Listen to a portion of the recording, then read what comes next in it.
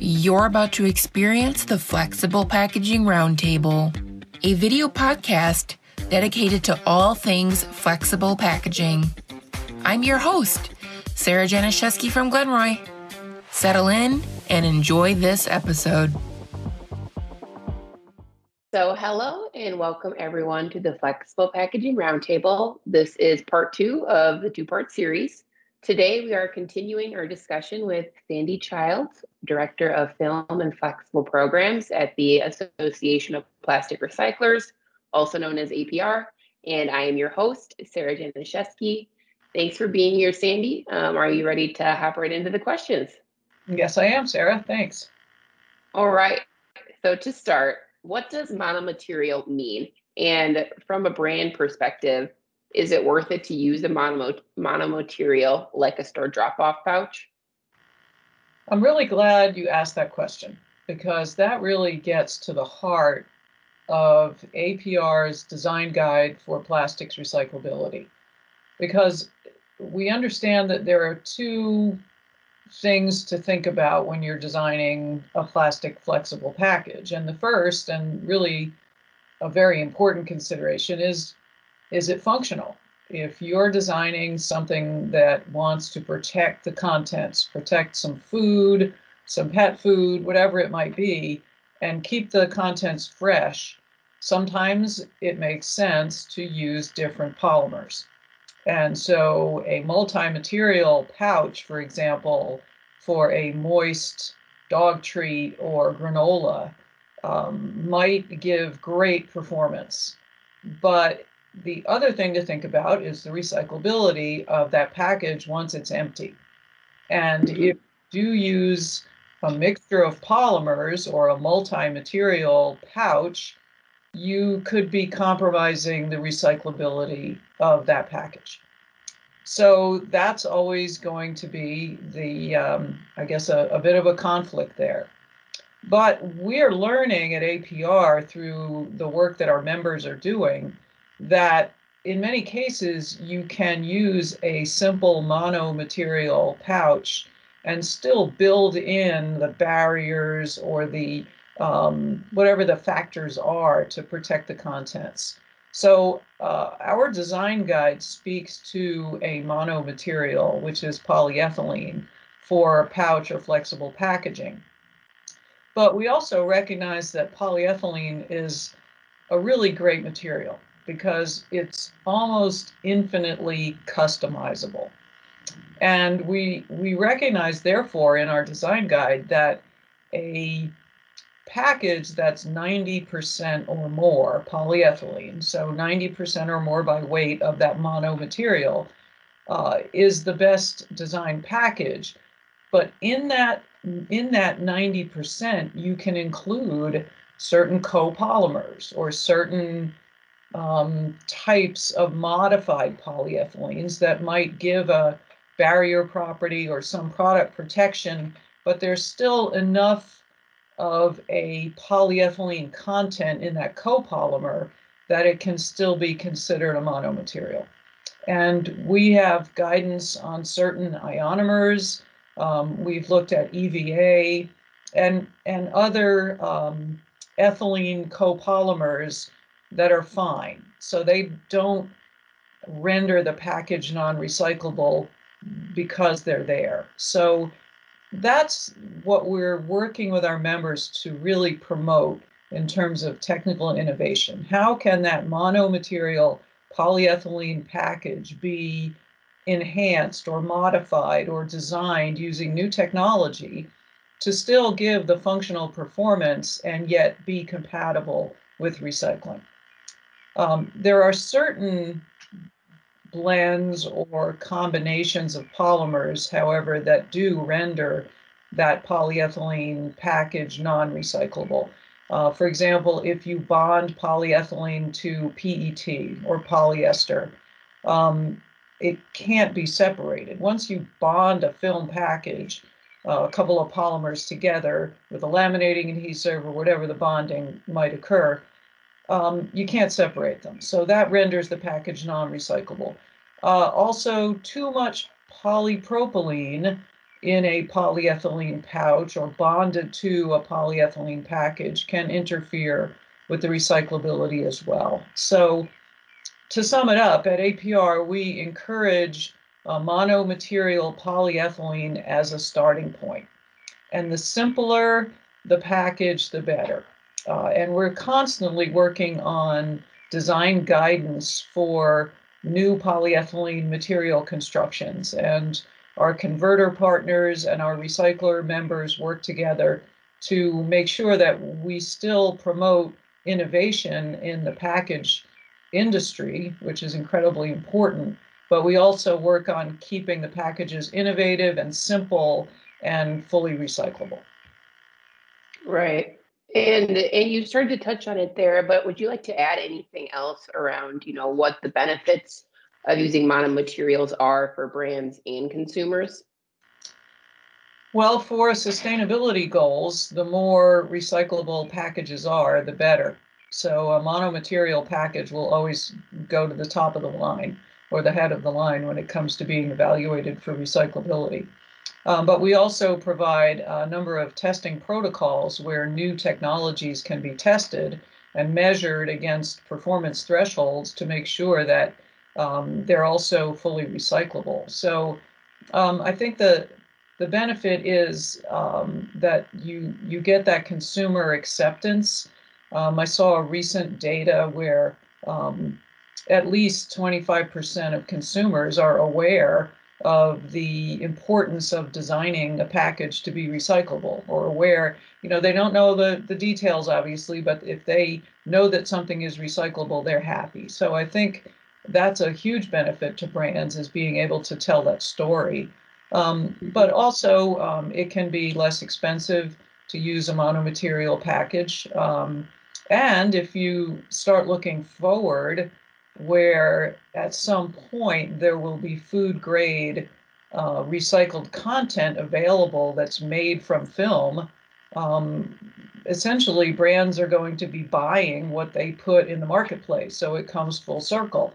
And that's the circularity that everybody's aiming for. So a monomaterial, well-designed package that moves smoothly through the value stream all the way through the consumer's hands, the recycler's hands, and back into a new PCR or post-consumer resin to be used by the brand again.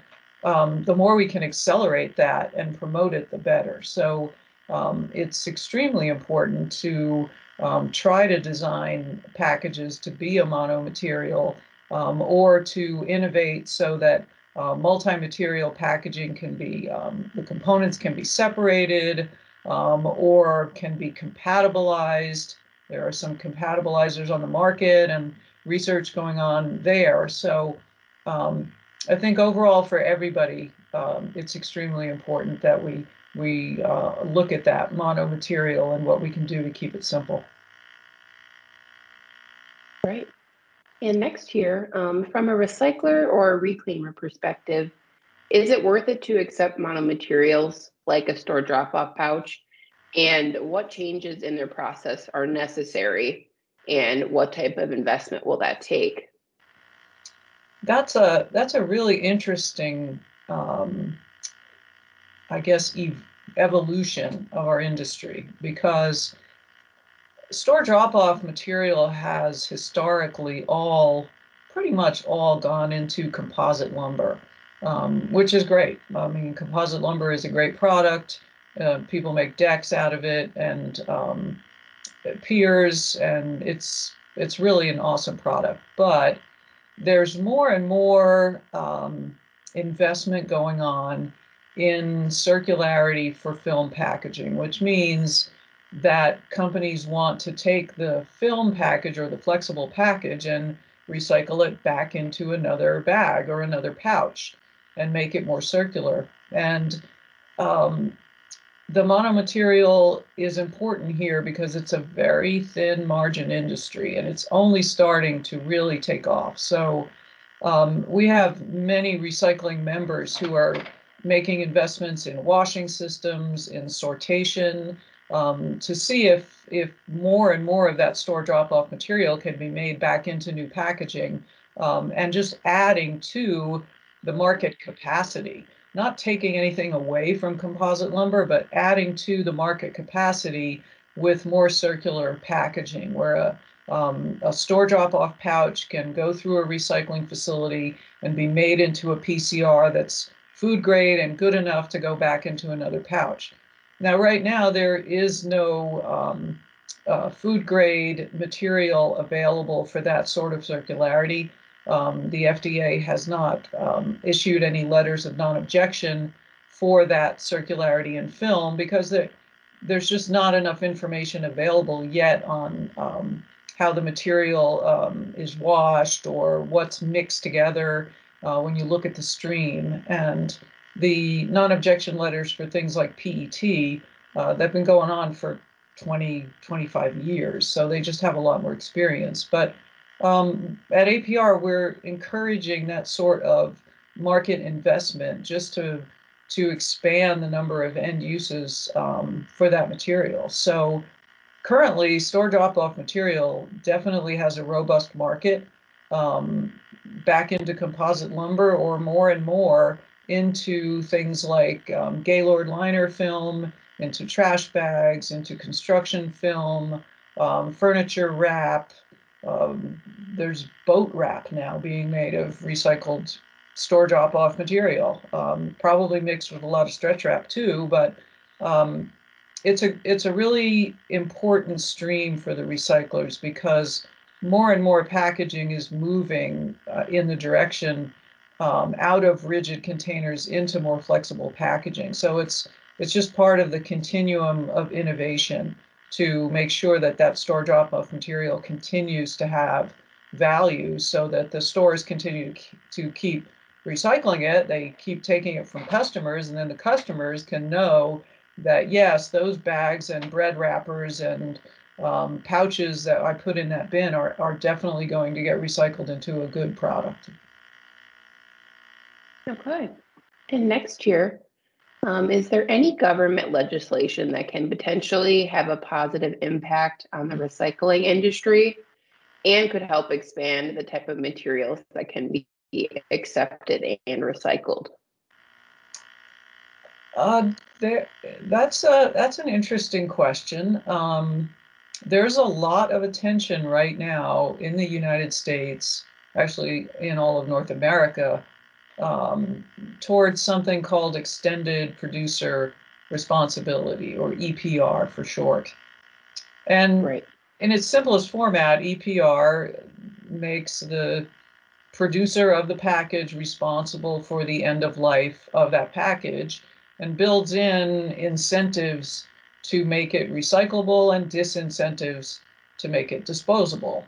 So that's it in a nutshell. EPR has been popular in Europe for almost, well, in some countries, close to 20 years. So there is experience with it in Europe, but it's kind of new here in the US. We're a lot different than Europe.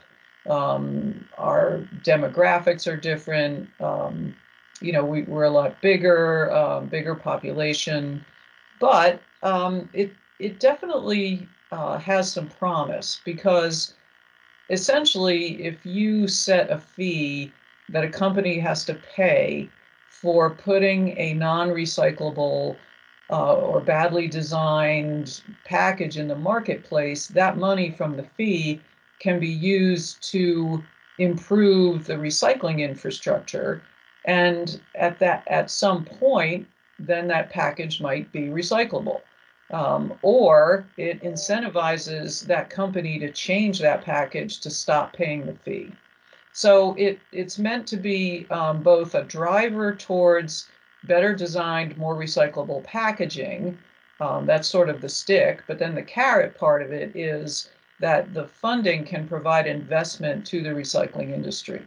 And one of the things that we really need for film and flexible recycling in the US is better sortation and better washing systems. And especially the washing systems. If we're starting to talk about things like pouches that might have peanut butter or dog treats or even cheese, and put those packages in the recycling stream, they're going to have to be washed. And as I said, it's a thin margin industry, so the cost of washing and especially drying, and especially today with energy prices the way they are, is pretty substantial. So if there's a way that fees can be set and set fairly, and then that money can be used as a match or as direct funding to improve the system, that could sort of help everybody out a little bit. It helps the landfills not have to take as much material. It can help with reducing litter if more of those packages are recycled. And then it helps the recycling industry to just be healthier financially and make more investment on their own. So it might be just a little bit of funding that they need that puts them on a solid footing, so then they can go and invest on their own as well. And usually, well, I guess the desirable situation for an extended producer responsibility system is that a group of various stakeholders decides how much the fees should be, and then what they should be spent on the other end. So it's not just a government agency that's deciding that on their own, because sometimes they're not well informed, and without a stakeholder group, they are not going to know where the best investments are. So the stakeholder groups are very important in making the decisions on how to invest that funding from the fees.